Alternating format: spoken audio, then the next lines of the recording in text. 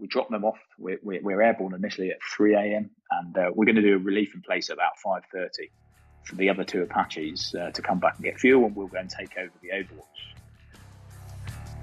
You're listening to the Rotary Wing Show, a show for helicopter aircrew by helicopter aircrew. Each episode, we travel the world to hear from the people that fly and support helicopters, to learn a little bit more about their stories and pick up some tips along the way. If you want to catch up on past shows or see photos from the interviews, head over to rotarywingshow.com. You can also subscribe on iTunes. Just search for Rotary Wing Show and get future episodes direct to your phone. I'm your host, Mick Cullen. Welcome back. This is episode 108 of the Rotary Wing Show. In today's episode, we're going to hear about a pretty unique incident involving an Apache over Helmand Province in Afghanistan. Thanks for coming to hang out again as we get a chance to dive in and learn more about the amazing world of helicopters and some of the people that make up the industry. As you kick back and listen, just know that you're part of a community right around the world of people just like you with a shared interest. And with that shared interest and a like community comes a bit of an opportunity, or maybe a responsibility in some cases, to keep an eye out for each other and support each other. In the last couple of weeks, a pilot I've known and worked with, Alex, took his own life, leaving behind kids to 2 different marriages. It came as a real shock to me and knocked me off balance for a bit. Alex was a really confident guy, very experienced and a skilled pilot. He'd operated his own helicopter company. He'd been a chief pilot of a powerline helicopter company, used to race cars, and had recently been endorsed on Ericsson Skycranes and was flying water bombing on fires in the US. He was one of the last people I would have had concerns about with mental health. It just doesn't fit the picture I have of him. Even now, it's hard to believe it's true. And I think that's what rocked me, because if Alex, being the type of person he was, if Alex was affected to the point that he took his own life, then this is something that all of us are susceptible to. And the frustrating part is that because of who he was and the time he had spent in the industry, there was no shortage of people who would have been willing to talk with him or help him out in any way whatsoever. So there's a bit of that survivor's guilt, I guess. I don't know if that's the right term in this case, but that guilt that those of us that knew Alex weren't able to help him out. I mention all that essentially to make the point that in your helicopter career, that there are likely to be times where you're working under pressure, away from family or in remote locations for long periods of time, and things might get overwhelming, whatever your experience level or your personality is. But you've got to know that there is a whole community of people just like you with very similar backgrounds, that share your interests, understand what it's like to work in the helicopter industry, understand some of the sacrifices that you might have made to get there. And just like you're listening to this episode, so are they in weird and wonderful spots around the world. So you are not alone. Please don't make the rest of us feel guilty by not giving us the chance, the opportunity to help you out. I wish I had kept in better contact with Alex. Social media, for all its ills and downsides, is a great way to bump into new people in the helicopter industry that you might never have otherwise met. A LinkedIn post by Clive Richardson caught my eye. Clive is an ex-British Army helicopter instructor flying in the UAE. In his post, Clive was talking about it being 10 years since a 2,000-degree magnesium flare burnt through his Apache window and landed in the cockpit with him while airborne and over Helmand Province in Afghanistan. He posted a photo that showed the difference on his skin from where he'd been protected by his helmet visor to where he had no protection. So I thought that might be a fun story to track down, and with a safety message there to make sure you wear your protective gear if you've got it, because you just never know when you might end up with a flare burning in your cockpit.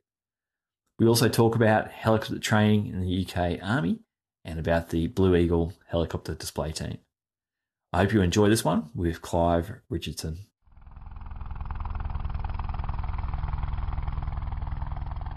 Clive, welcome to the show. And mate, I think we might start off with the ground pounder stuff that you did before you got into aviation. So can you quickly, it looks on your CV there, about 10 years walking the ground before you got into aviation. What was the...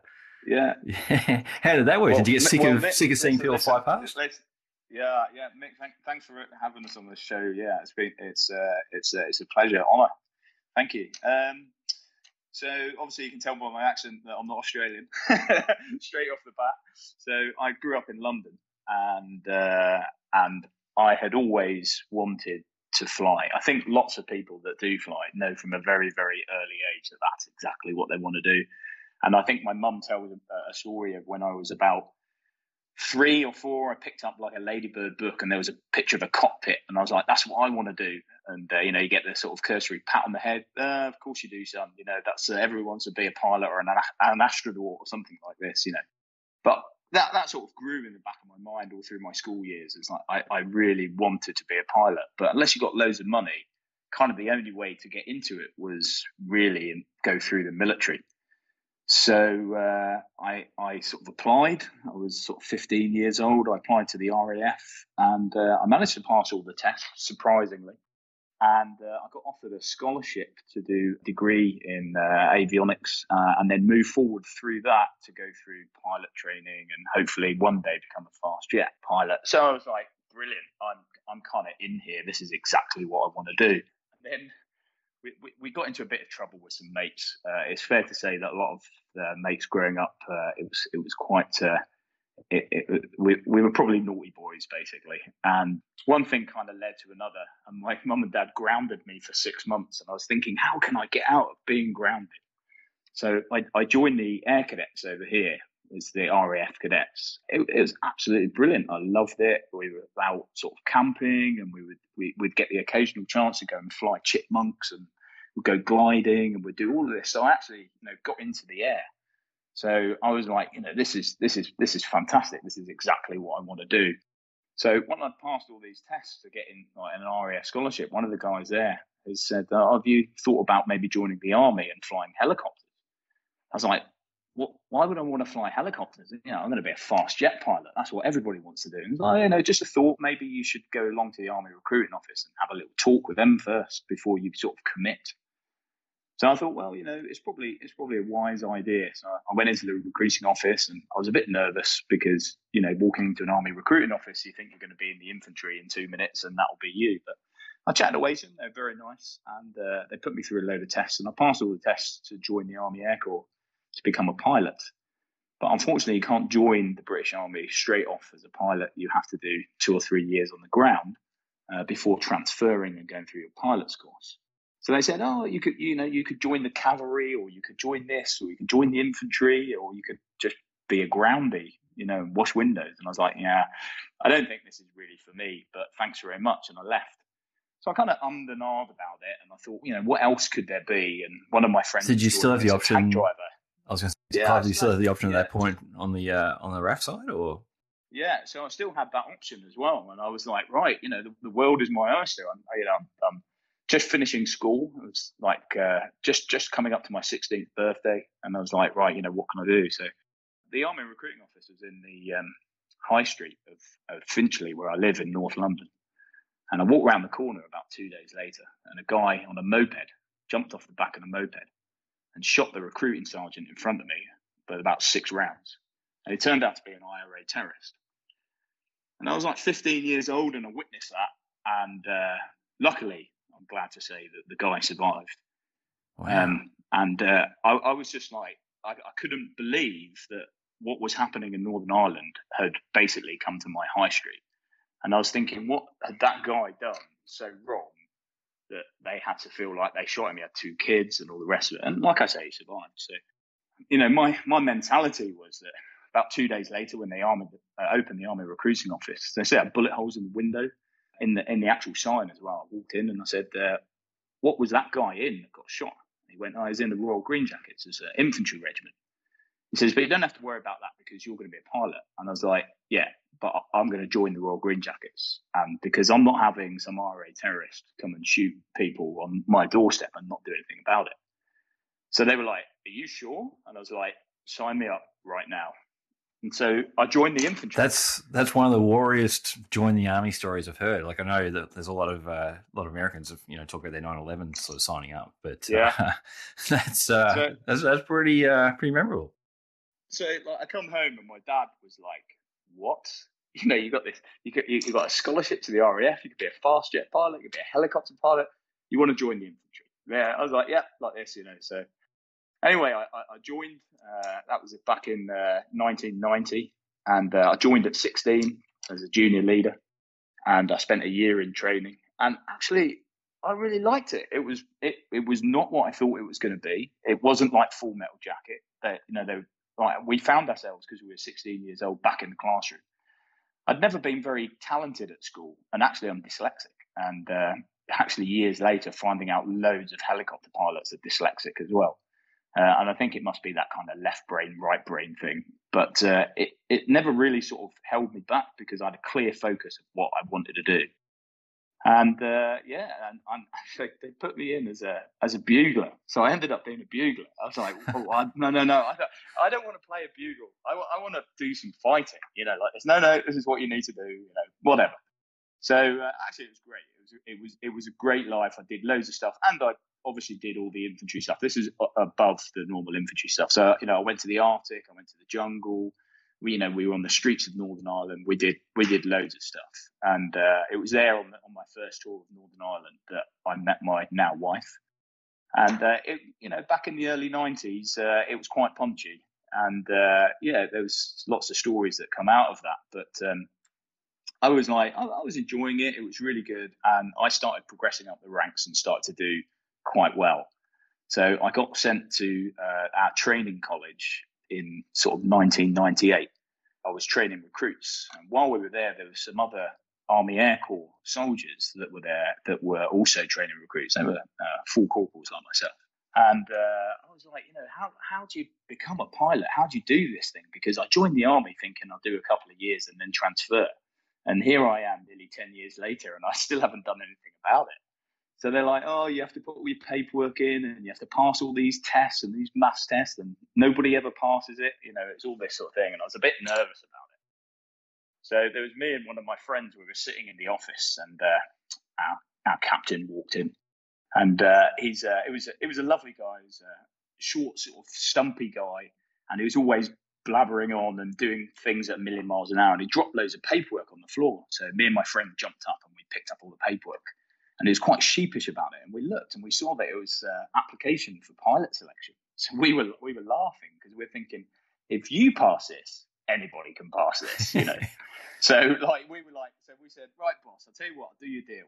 If you pass pilot selection, me and this other guy said, we'll apply for it as well. Right? And it was a big joke, because I knew that I'd never be able to be a pilot. I've got no GCSEs. I've got no degrees. I'm not that academically gifted. And anyway, come back in a couple of months later, and he said, I've passed. So I looked at this guy. I said, let's put that paperwork in. So we did. And so all three of you get through all the selection processes. Yeah, so we went through all the selection processes. We did everything. I don't know how. I really don't know how. But we managed to pass everything, and it was like, yeah, you passed, So, medicals and maths tests and all the rest of it. Yeah, I mean, we did well, and then we had to try and wait for our time to get onto the course. But the problem is that because I was doing quite well in the infantry, every application that I made to go as a pilot, they just they lost you go. They just threw it away like this. So in the end, I got so annoyed with it. I filled the application in and I drove it down to Middle Wallop, which is the home of Army Aviation for the British Army. And I gave it to the courses clerk myself. And I said, out of interest, how many applications have you had? Because I've put 3 in. And she looked at me. She goes, I don't even know who you are. We've never received an application from you. So I was like, gotta love the Army system, don't you?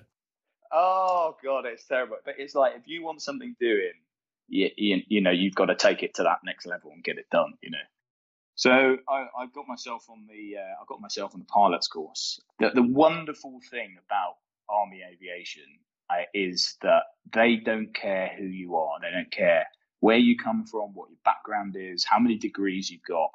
It's a leveler. They just want to teach you something, and they want to see how quickly you can learn it. And I was good at that. I was good at being taught something, observing how something was done, and then being able to kind of replicate it and understand it, And I, did lots and lots of work, as we all did, reading through all the manuals and trying to get up to speed to make sure that, we don't end up getting kicked off the course. our pilot's course for lots of different reasons. In the UK, we had foot and mouth and all this sort of thing. It took nearly 3 years to complete what really was a 9-month course. So there was lots of time where we're sitting around doing not a great deal. So, any day we could get chopped, and it gave us the opportunity, though, to sort of put applications in while we were sitting around doing nothing, to use our time wisely. And I managed to put an application in to fly with a fast jet squadron. I've got about 16 hours Hawk as well, flying fast jet.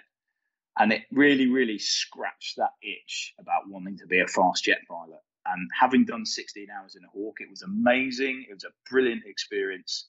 But after 16 hours, I'm like, I'm glad I'm going helicopters, because helicopters are so much better. There's so much more to do, than as a fast jet pilot. But Clive, yeah, I was in the right place at the right time, and I got one F-18 ride, and I got sick. But my one memory of it is just the throttle opening up on the runway and just the pushing back in the seat. And look, that was a lot of fun. But you're right, flying helicopters at low level is definitely up there as well. Yeah, 100%. So yeah, I got onto the pilot's course, and we started off in the British Army. They start off, and all 3 services train together. So we were training with the Navy guys and also the RAF guys. So even though we were from different services, when you go through aviation, we're all working together, which was really nice, actually, and very, very grown up and extremely talented individuals. So I was, very lucky to be part of that group. We went through flying Fireflies, so fixed wing first, did about 100 hours on that, and then we transferred across to the Squirrel AS350, and then spent a lot of time doing that. It might be before your time then, just given if you were on the Squirrel, but I've heard a couple of rumours, and I've never been able to, find out the answers from the UK helicopter training there. But the two, and the first one was that they used to strap the students into a litter kit and then do auto rotations with the students looking face down in a litter kit on the side of the helicopter. So I don't know how far back that goes. Wow. And then the other one, again, I don't know if it's a Gazelle or not, but we basically switch the engine off for auto rotation practice, as in like completely shut it down and do auto rotation for the engine off. Well, sort of later on in my career, I ended up being, I flew Gazelle quite a lot, and then I ended up being a Gazelle instructor, so a QHI, like a squadron QHI. So we used to take people out all the time and do engine off landings, and we used to do it in the Gazelle. And you're quite right. There's the throttle in the roof. You take it out of the fly gate and you pull it back to the idle gate. And because of the way the Gazelle starts, when you actually start the rotors, what you actually do is you start the engine, and then with the clutch you then engage the rotors. So what you do is you basically disengage the clutch and the engine goes to idle. So there isn't enough time to move the throttle back into the fly position should anything go wrong. Something you can do with a 350. You can put it back into fly and hope the NR picks up as quickly as you can. But with a Gazelle, once you're committed, you pull that throttle back, you're going to the ground. So it's not completely off, it's just at idle, but it gives the same sensation as what would happen as close as you possibly can. Obviously, there's still drive to the tail rotor and such like. Hence the reason why the Empire Test Pilot School spend a lot of time flying Gazelles and doing engine ops with the Gazelles, how they teach on the Empire Test Pilot School, because it is the best vehicle for that, to do that. Yeah, it definitely would focus the mind and the attention, knowing that you're going to complete that auto. Yeah.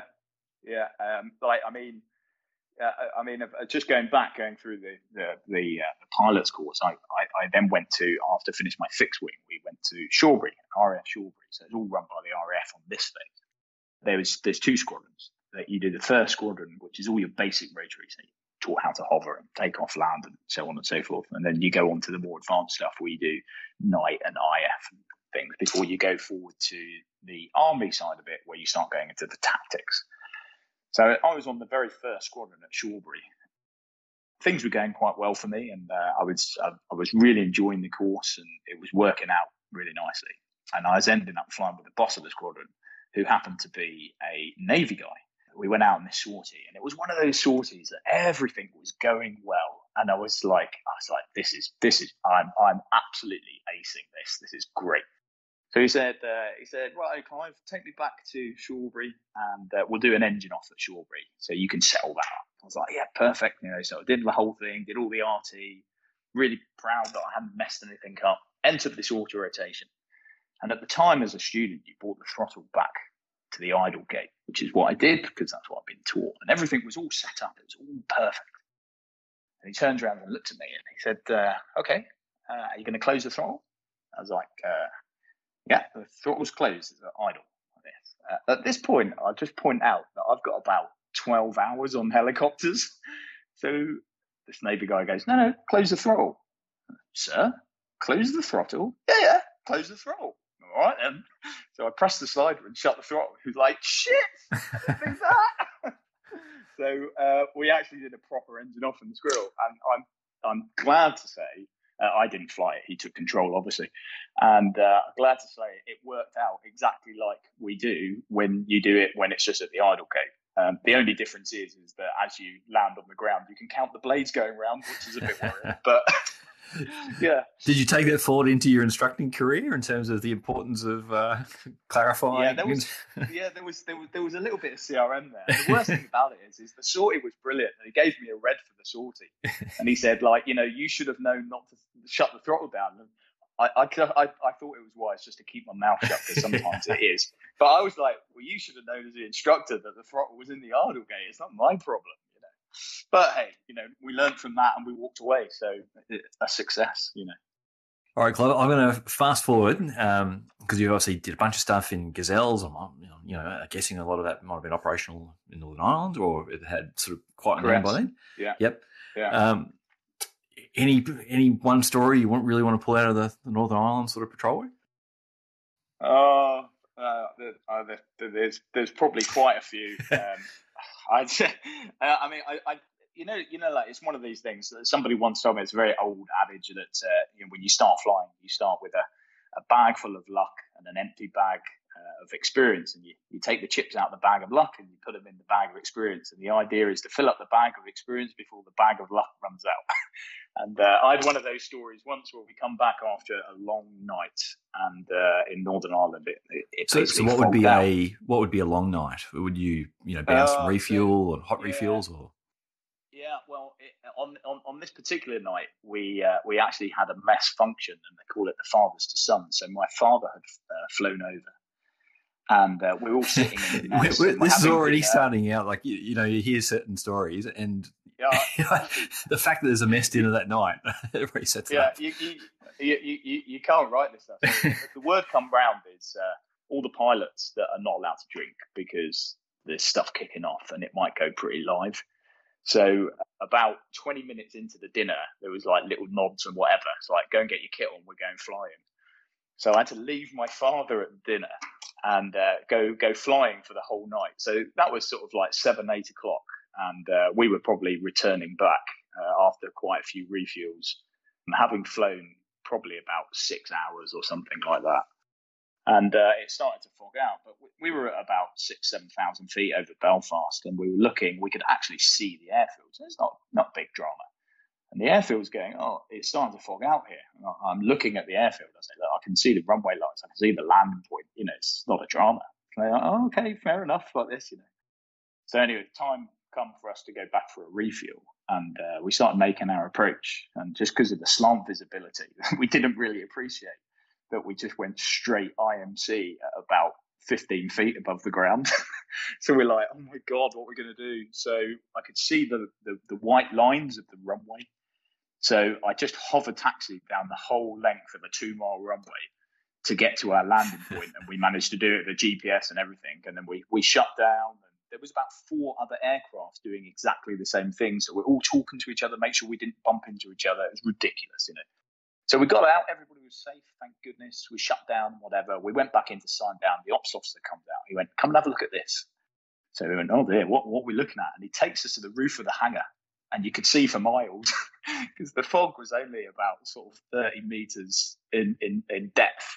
We've been just hover taxiing straight through the middle of it, where if we would have gone above it, we would have been fine.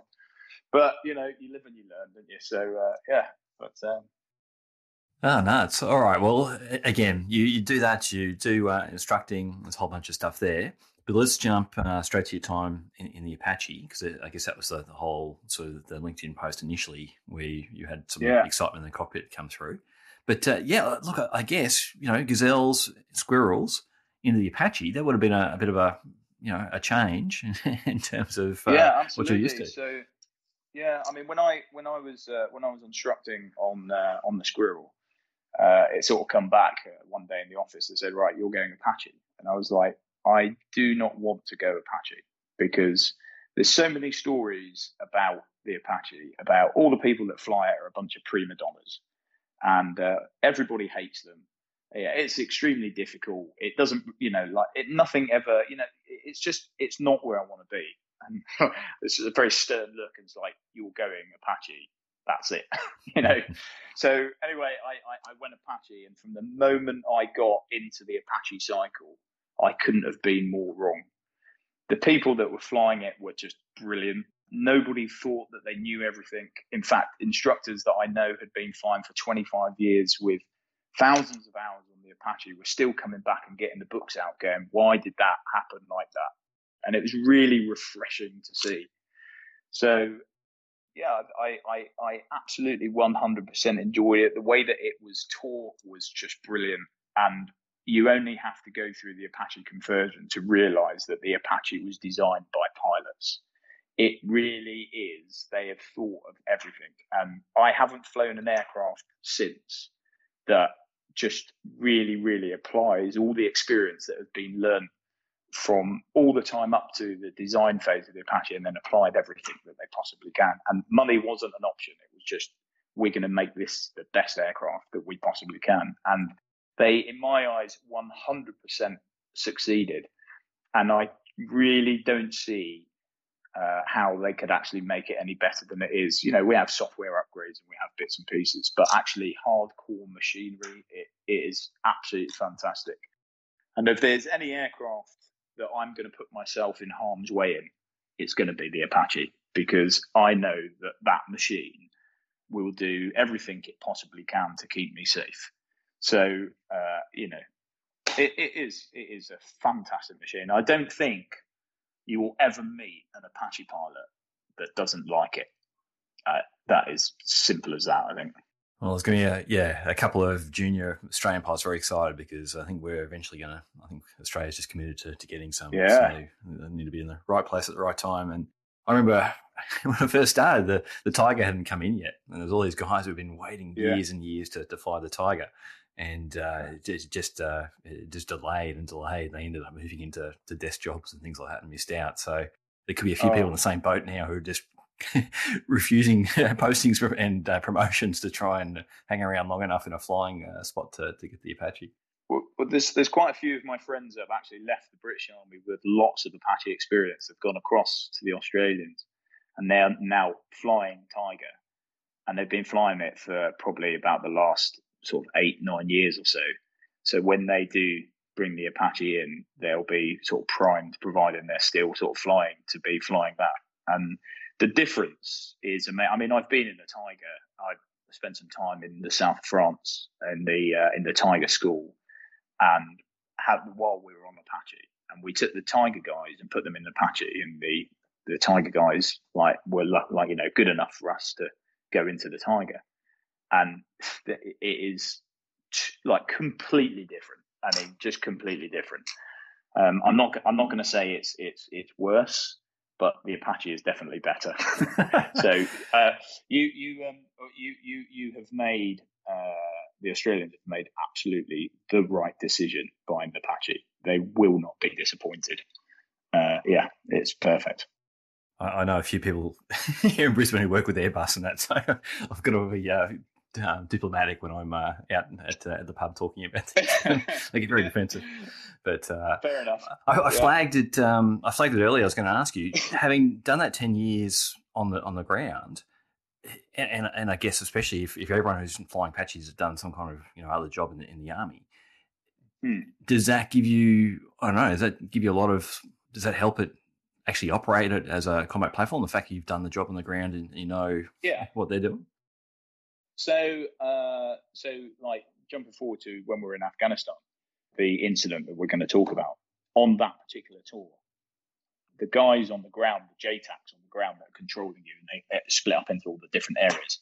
So as you fly through area to area, you're obviously switching over the ground frequencies to talk to the guys that are actually controlling that airspace for any attack profiles that they require. And it just so happened that my old battalion were in Helmand at the time. So when I became quite well known in the battalion because of what I'd done, and I was probably one of the only people from my battalion that have gone across to the Army Air Corps to become Apache, and then or become a pilot and then gone Apache. So I would see them in in Bastion Starbucks and stuff like that, and we'd be chatting away, and you get on the radio and they'd be like, "Is that Clive?" And I'd be like, "Yeah." And they're like, "All right, mate, how you doing?" Like this. So it was the most amazing experience to be able to support people that I've spent a lot of time with that were on the ground in the shit, and to be able to know exactly how they're thinking and what they want, and kind of almost deliver it with minimal communication really works. But that's fine. But if you've been doing it for quite some time, even if you haven't got any of that experience on the ground, you start to learn how people work and you understand what people want. But for me, I think it helps, definitely, 100%. And I also know that they have some of the JTACs, some of the American JTACs, the chosen call signs. These guys are fast jet pilots, and they spend some time with the US Marine Corps, and they're embedded with the US Marine Corps, and they control the fast air, but actually are on the ground. So they're trained, qualified fast jet pilots. And when you speak to them, they are cool, calm, collected, and they just tell you what you need to know, and that's it. And they are so good and so they cut out all the rubbish, and it works very quickly. And I can't sing high enough praises for those chosen guys, because they really put themselves in harm's way. And then after spending 2 years on the ground with those guys, they then go back into the cockpit.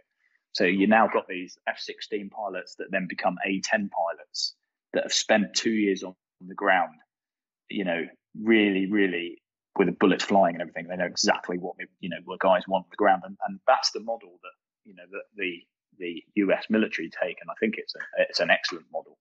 I'm not sure how an RAF fast jet pilot would fare if you put them in with the parachute regiment. Probably wouldn't last a week, but there you go. And the 5-star accommodation doesn't come with it. Yeah, they don't get a gold card. All right. Well, do you want to tell us about the day then when we had? We sort of led to your LinkedIn post. Yeah. Okay. So basically, we were going out. We're going to go and do a deliberate operation. We were going to escort quite a few helicopters, lots of troops, to go and saturate an area. So I think we had 3 or 4 Merlins, sort of fortunate loads, and there was going to be 4 Apaches as well. We were going to go in at night. We were going to give overwatch while they dropped all their troops off, and then going back to Bastion. And then what we were going to do is leave 2 Apaches on station, and then everybody else go back to Bastion, refuel or whatever, and wait for a day extraction. So it was one of those nights where you don't go to bed because there's lots and lots of planning, and then you have orders, and then that just go on forever. But we kind of always know kind of more or less what's going on. But the support helicopters are umming and ahhing about where the landing point should be and all of this sort of stuff, and it just goes on and on. And you're sitting in the background, sort of drinking coffee, trying to stay awake, And then we get going at sort of 3 a.m. in the morning. So we all lift and everybody goes. And sure enough, as eggs are eggs, they go to the wrong location. They miss the landing point and they go over the other side of a canal, and they drop half of the troops on one side of a canal or wadi, and a load of troops on the other side. And it's no matter what we can do, nobody's on the right frequency and all this sort of stuff. And so it kind of delays everything. They just said that what we're going to have to do is the guys that are dropped on the wrong side, they're just going to have to swim across a wadi, and then they're going to get on with it. And we're talking large numbers of troops here. So we leave 2 Apaches on station. Everybody goes back, and there's myself and another Apache, He's the air mission commander for the whole thing, and he goes back and gets refuel, and I'm his number 2 aircraft. At this time, I'm the squadron helicopter instructor in the situation for the Apache force. So I've got quite a bit of experience on the Apache by now. And I've got a brand new front seater who's a captain, lovely guy, very, very capable. But over the watchful eye of the squadron instructor flying in the back. So I'm back seating. So the luxury of being a squadron QHI is like one day I'll be in the front, and then another day I'll be in the back, so I'll get to do kind of a bit of everything. But it does mess with your head because there's so much to think about when you're in the front. So I'm very much in the capacity seat here. So we go back and we get a refuel, and we're sitting with the hoses in, and we're just going to sit there. So the Apaches that we had some RCEFs, which are basically extended range fuel tanks, and we dropped some of the missiles off the extended range. And so they can stay airborne for 3 hours. We drop them off. We're airborne initially at 3 a.m. and we're going to do a relief in place at about 5:30 for the other 2 Apaches to come back and get fuel, and we'll go and take over the Overwatch. So that's exactly the kind of MO that we're looking at. But what we've worked out is that the guys on the ground, the Taliban, know that the Apaches have got about 3 hours of fuel. So after about 2 hours 30, everybody gets ready and everything goes kinetic very quickly. So we know that this might happen, and because there's a bit of a confusion with where the troops are, it's a really bit of a dodgy situation. So I'm sitting on the wing, and we're coming up to about 5:30 when we're going to lift. And because when we put all the troops in, what we did is we come up with a system where we take a monocle. So we take a set of MVGs, we cut one of the goggles off, so we've only got one tube. And then we have a bracket on our helmet, so we can have one tube in the left eye, because in the right eye, you've got your FLIR projected through the monocle. So you've got FLIR in your right eye, and you've got IR in your left eye. Right. And then everything else is turned down, so much so that even if your lip lights are on, you'll attract bullets. So you've got to keep everything as minimal as possible. And the reason why we've got the monocle as well is that we have a laser pointer. So we've got the SF, and we need to designate targets, and they're all obviously on MVG. We can use the laser pointer, and point to bits on the ground where we found, enemy sort of enclaves and stuff. So the only problem with this is, in order to fit this monocle, you've got to take your visor off because it's got a bracket on the helmet. So I'm sitting there, and it's getting close to 5:30, and I'm thinking, well, hang on, the sun's coming up at 6. And we've got 3 hours worth of gas. So it's going to take me about 18 minutes to get to the target area. So when I'm actually on station, I'm actually only going to need this goggle for about 15 minutes. So I was like, nah, this is no good. So I called the safety equipment section guy over, took my helmet off, and they've got some tools and everything. I said, take the bracket off, put my visor back on. So he's like, are you sure, sir? It's dark. I was like, just do it like this, right? So we put the visor on, and off we went. And so can I just check then, Clive? So with those helmets, do you have the clear visor and the dark visor? Correct. Yeah. So you've got a clear visor, a dark visor, and then you've got one of the hard shields to protect it. But in order to take to put the bracket on for the monogoggle, what we do is we take the hard shield off, undo both of the visors, so you have nothing. Gotcha. Yep. And then just stick it on. So basically, they put all my visors back on my helmet. So off we go. We go back. We do the relief in place. But just to kind of, we stayed out of the way quite high level while the other 2 Apaches went back for refuel. Sure enough, as we did that, everything went very kinetic, and it all went pretty sideways very, very quickly. We got into the fight about what we needed to be done. And anyway, the command said, look, we're not actually achieving anything because they've all been dropped off in the wrong place, and people are kind of getting shot up quite badly. So get the Chinooks in here like now. Let's extract everybody. So they pulled the Chinooks in. That took a while. One of the Chinooks got quite badly shot up. Managed to, but like a Chinook, it's going to keep going. And luckily it did. But he had a bit of a problem. So my number one, my commander, he says, listen, mate. He says, you stay with that Chinook, and I'll stay here on the fight here, because if that Chinook goes down, it's going to need support.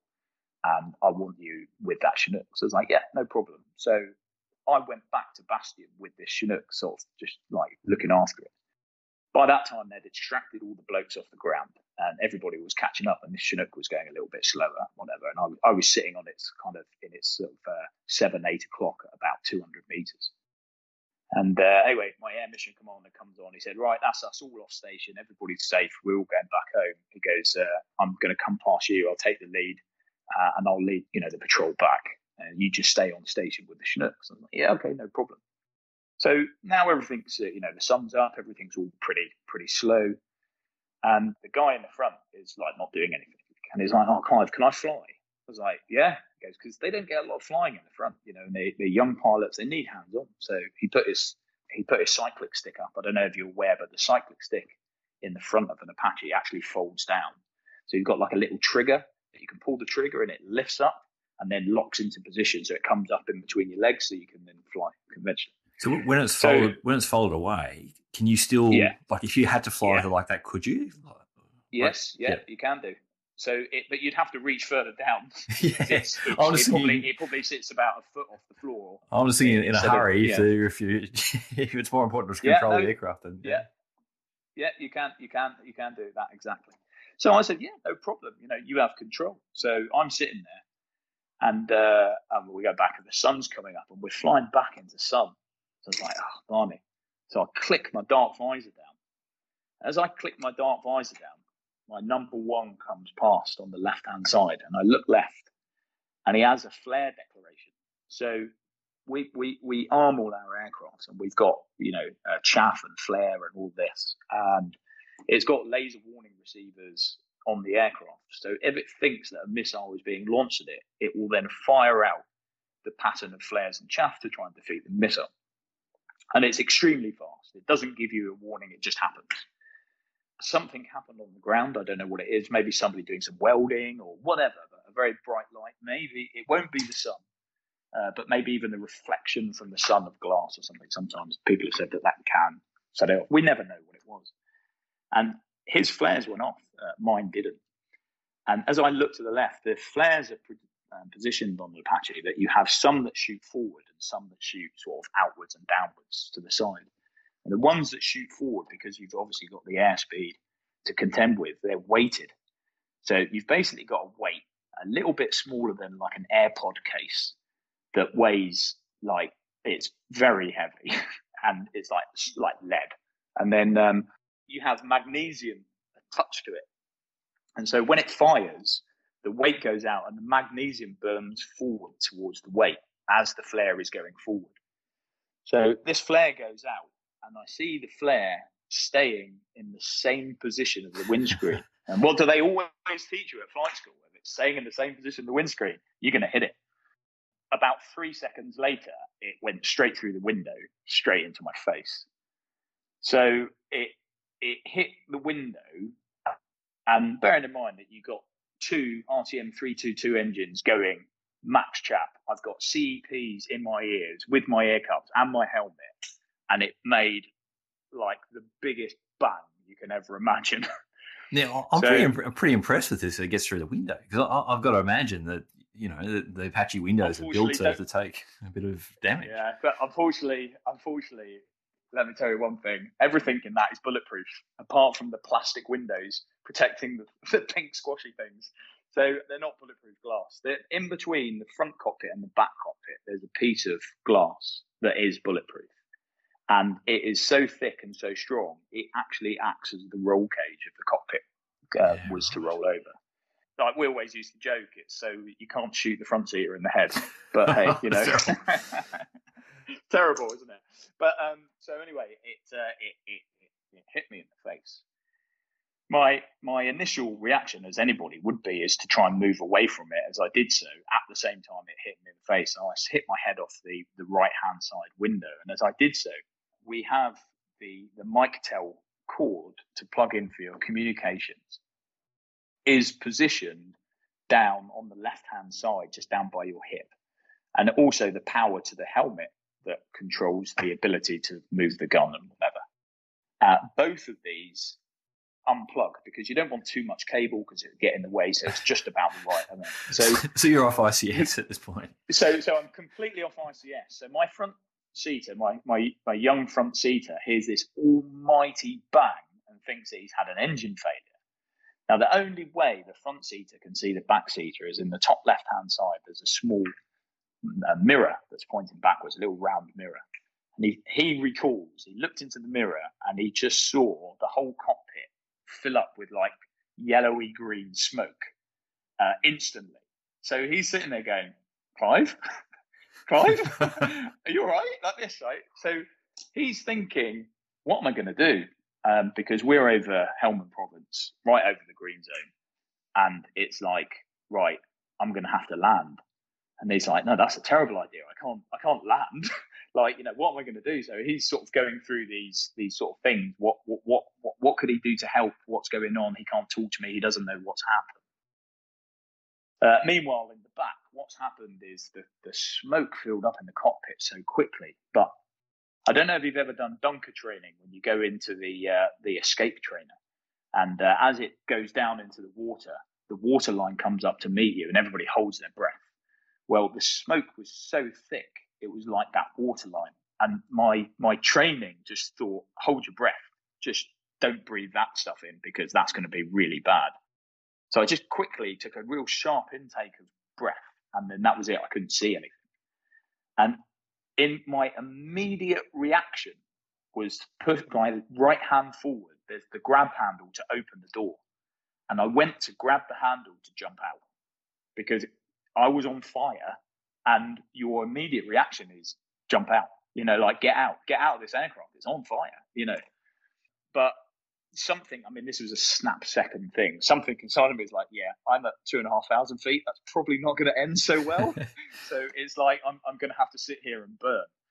Meanwhile, inside all this thick black smoke, I could see this flare, this magnesium flare, like burning. And it dropped into my nav bag, which is down on my right-hand side. And my nav bag is got 150 rounds of 5.56 ammunition. It's also got my personal weapon and the whole load of 9mm ammunition. Well, this magnesium flare burning at 2,000 degrees, it's not going to take long until that ammunition starts cooking off. And then I've got a load of bullets flying around the cockpit. So I quickly grab the bag, try not to obviously touch this flare, and shake it out.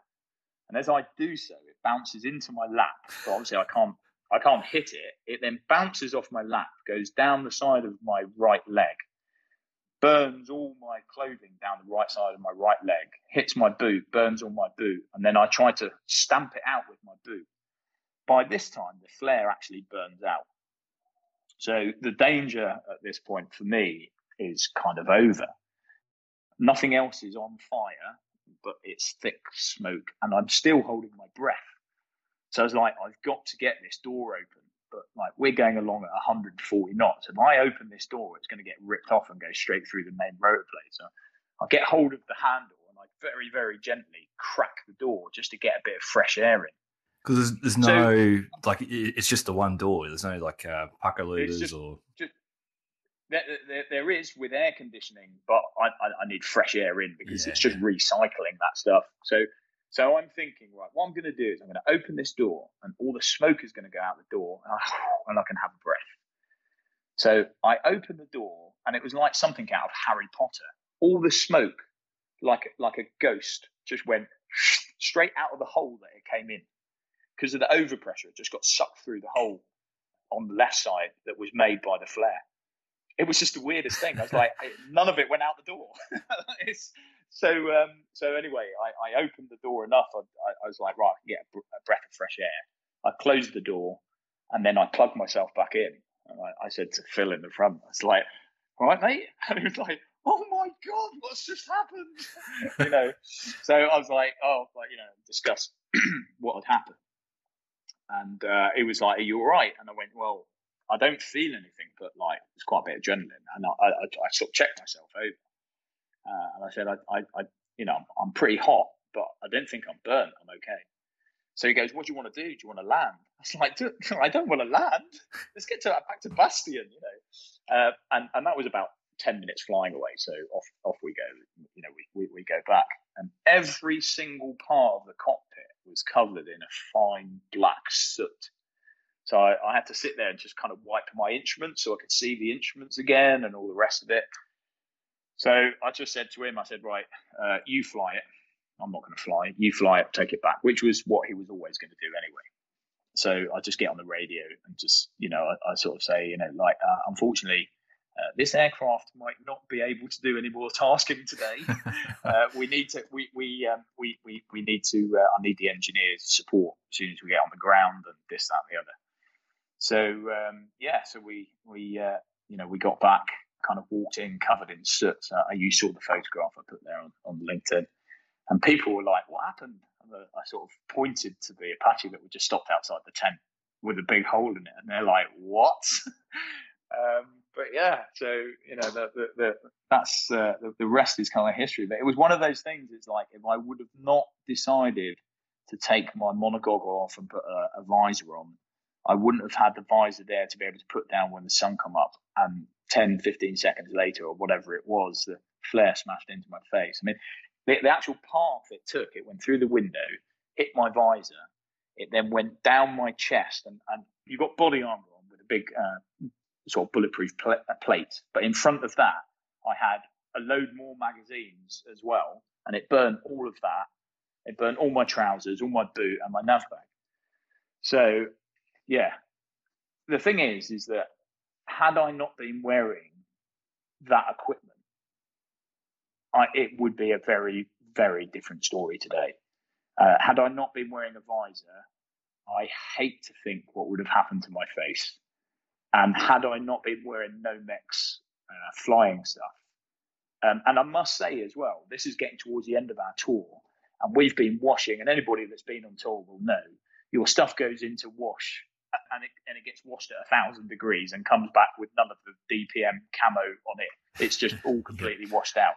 And like, full of cotton fibers and everything else from all the other clothes. You think, well, this isn't fireproof anymore. But hey, it protected me. There was burns on it, but it's like flash protection. So it did what it needed to do. Was I wearing like an undergarment that you're meant to? No. Would that have helped? Definitely. But I was lucky because the flare with gravity just kept falling down onto the ground, and it actually burned through the whole of the floor of the Apache. And one of the guys, I didn't actually know him, I can't remember him, but he commented on my LinkedIn post, and he had photographs, and he was in charge of replacing the floor, and he had some pictures of the damage it done to the floor as well. So yeah. No, that's an amazing story, and that's why I wanted to grab it, because when I saw it come up, like just the safety message there. Anyway, just if you've got protective gear, wear it, and especially something as simple, if you've got a helmet on your head, to then have the visor down. Was there damage to the visor? Absolutely not. There was nothing. I looked at it, I couldn't believe there was nothing on the visor. There was like you could see where something had scraped across the front of it, but no more than like if you would maybe put the visor on the corner of a table and push it across like that. But with a bit of a polish out, it was absolutely fine. And I think because one, they're very, very strong, and two, they're flexible, very flexible, and with also the angle that it came in at as well, because it wasn't directly straight at you. It came in at like 45-degree angle. So all of those sort of things helped.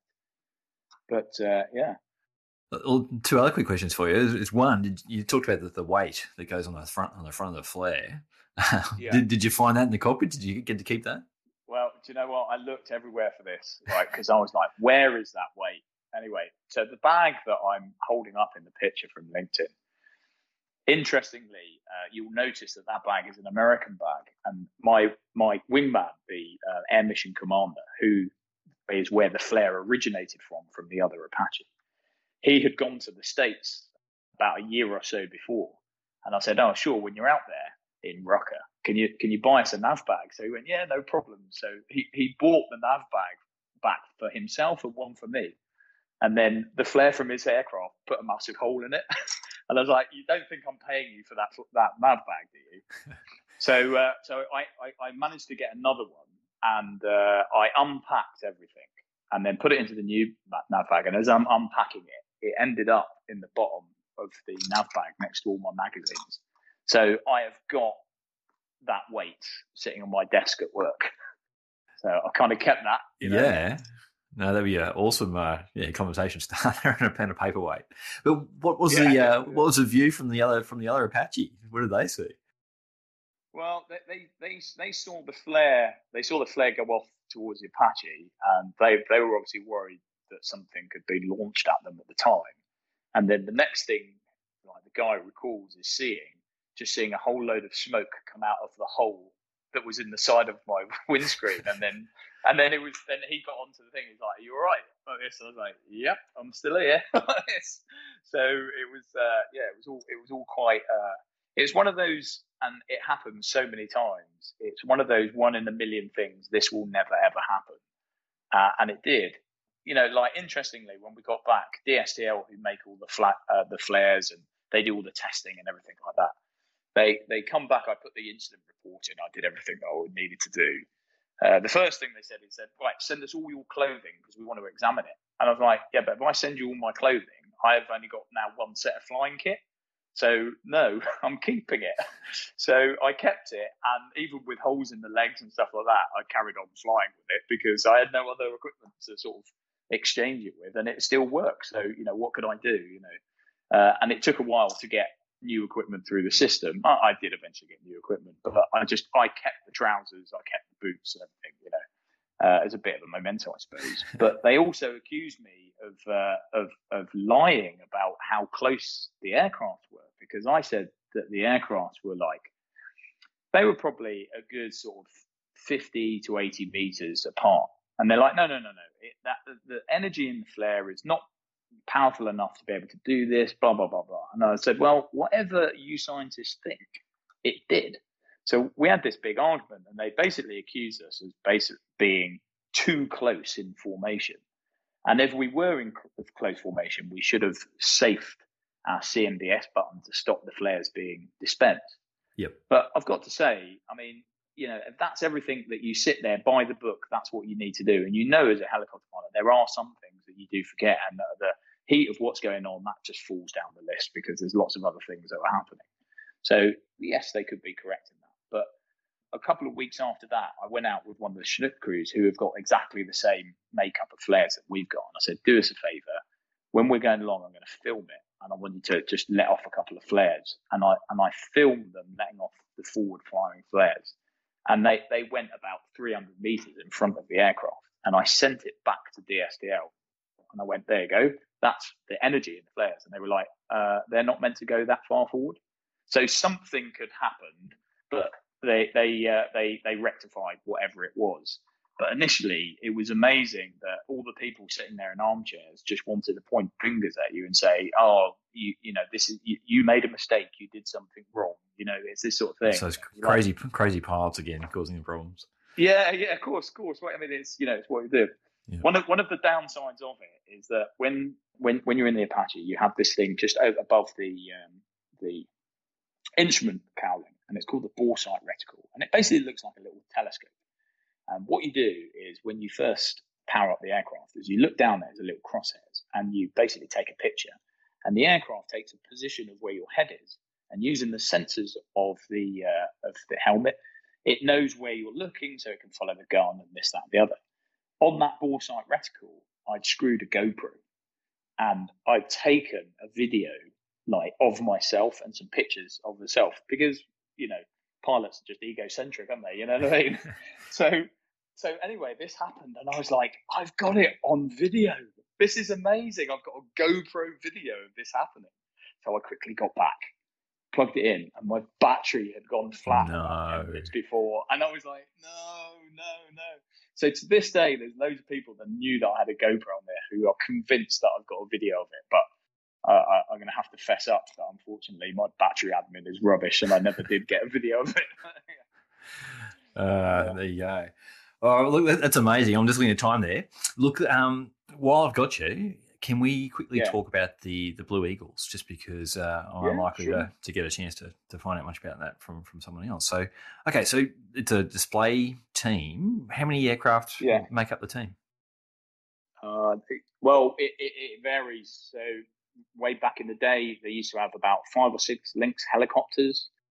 Then they had about 4 Gazelles and a Lynx helicopter, and there was always a different makeup, and it was always that sort of thing, is that we would go to the air shows and try and promote Army flying, because very few people in the UK know that the Army have more helicopters than the RAF and the Navy put together. So everybody just thinks that the RAF do flying and that's it, and the Army have got nothing else to do with it. So that's where the Blue Eagles come from. We could never match the Red Arrows, really, because, they're fast jet and everything. Yeah, they're noisy and all that sort of thing. But we try to, show the performance what the helicopter can do. So back in 2009, the Gazelle was starting to get phased out. The Lynx was starting to get phased out. And they're like, what are we going to do? So they just said, what, could we put an Apache in and just do a solo Apache display? So in 2009, we ended up being the first Blue Eagles with the Apache. So, yeah, we basically got paid to go around at weekends and throw the Apache around as much as we possibly could, which was amazing because for such a large aircraft, from tip to tail, it's 1 foot shorter than a Chinook. So I don't think a lot of people realise how big it actually is. No, yeah. Wow, okay, yeah. No, I didn't So realise. it is a big aircraft. It's 10 tons of aircraft. It's big. So when you fly along and you go 90 up to 90 down and then do like a 360 corkscrew at 1,500 feet before pulling out next to the ground, it's like, it is, doing that in other aircrafts is quite difficult, but trying to do it in the Apache with the weight is phenomenal. But the engines that we had, the Rolls-Royce engines also produced like a ridiculous amount of power as well. Very, very reliable. Everything about it was great. The Dutch Apache team, they used to do a complete roll in it, like a backflip. And I tried to ask if I could do it, but I was the release to service is no more than 90 degrees from the horizon, no matter what. But there was so I did that for about 3 years, and there was one time where one of the colonels come along and said, I'd love to sit in the front with one of your displays and have a go. And he actually happened to be an ex-Green Jacket, so infantry. And when we were in the infantry, we were infantry soldiers together. So he used to carry the ammunition for a GPMG gun that I used to carry, and he ended up being my colonel. It's a mad world. So I was like, yeah, let's go for it. So I did a few bits and pieces, and I showed him how to do a 90 up bunt and doing, pedal turns and wing overs and all this sort of thing. So I said, right, you have a go. So he's like, he's a very talented pilot. So he pulls up, does a 90 up, and then keeps pulling backwards. And we go all the way over. And at this point, I'm about 1,500 feet. And I'm like, oh, shit. What am I going to do here? Because at that point, all the energy in the blade and your controllability is almost lost. So the only thing that really works at that point is the tail raiser. So I just put in a whole load of pedal and hope for the best. And the thing turned itself the right way up. And I was once taught on the course by a very, very, very, very experienced. He actually brought the Apache into service. He was one of the test pilots. That there's a trim button on the Apache. He goes, if you pull it back, it recenters all the trim, and it will get you out of the shit if you end up being in a really bad situation. So I just pulled back on the trim, and the aircraft leveled itself to the horizon, and I managed to pull out of it about 100 feet. So it was like, that didn't go so well, did it? I was like, right, I just need a minute here.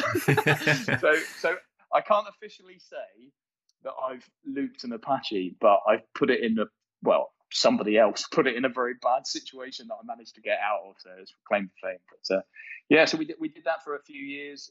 We went round. Unfortunately, we only just went round in the UK, and we would have loved to go to other countries and nations, but one, it's money, it's extremely expensive, and two, because there's like security issues and things like that as well. So yeah, it was a fantastic experience. So if you would have seen the Apache from 2009, 10, 11, that certainly more than likely would have been myself. I'm sure there's something on YouTube. I'll go and see what I can dig up. Yeah, I think there is. Yeah. Oh my God. Yeah, probably. Yeah, absolutely. Oh, look, that's awesome. Look, there's some great stories there, and I guess I just really want to push home that safety message though you had there, Clive, in terms of if you've got protective gear, wear it and use it. Yeah. It's there for a reason, and that's what initially grabs my eye there on LinkedIn. But mate, that's been that's up there in terms of stories. That's fantastic. So thank you very much for jumping on and having a chance to chat about it. Thank you very much. And I know you've done a bunch of stuff since, so down the track, I might have to get you back to talk about some of the police stuff and training there. Yeah, mate, that's some great experience, and thanks. Yeah, as I said before, thanks for sharing it with everyone who's listening. No worries, Mick. Thank you very much. That was a fun one and pretty unique. I have heard of smoke flares being accidentally activated in the back cabin, but not a flare going through a windscreen before. I've got a couple of photos that Clive has sent through that might be interesting to have a look at when you next get online. The photos are just a reminder of what a beast of a machine the Apache is. Clive also has the photo there of the flare weight from the incident that's still on his desk at work today. You can see these at rotarywingshow.com, and this is episode 108 if you are looking for it.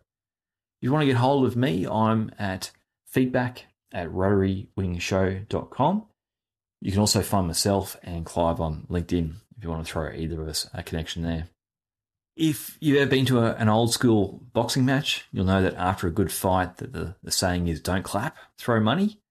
If you are in a position to send $1 or $2 to help cover the bandwidth and hosting fees to bring these episodes to you, any support is appreciated. The podcast is on patreon.com if you look for Rotary Wing Show, or you can get there via rotarywingshow.com/support. A big thanks to the amazing and skilled and good-looking and just all-round legends who are show supporters. We've got Gresh, Matt, David, Max, Mark, Ian, Hal, Stephen, Alidar, Ben, Jeff, Mike, Bill, Jason, Brent, Michael, AJ, Mark, Shannon, Kirillin, Eric, Jake, Chris, Gareth, John, Heath, Kevin, Tony, Peter, Jason, Michael, and Riddell. With that, that's a wrap for this time around. Thanks so much for hanging out. Please remember Alex's story and make it a goal this week to call and catch up and reconnect with someone you might have worked with or flown with but haven't spoken to in a while. The helicopter community is a small one. Let's look after each other.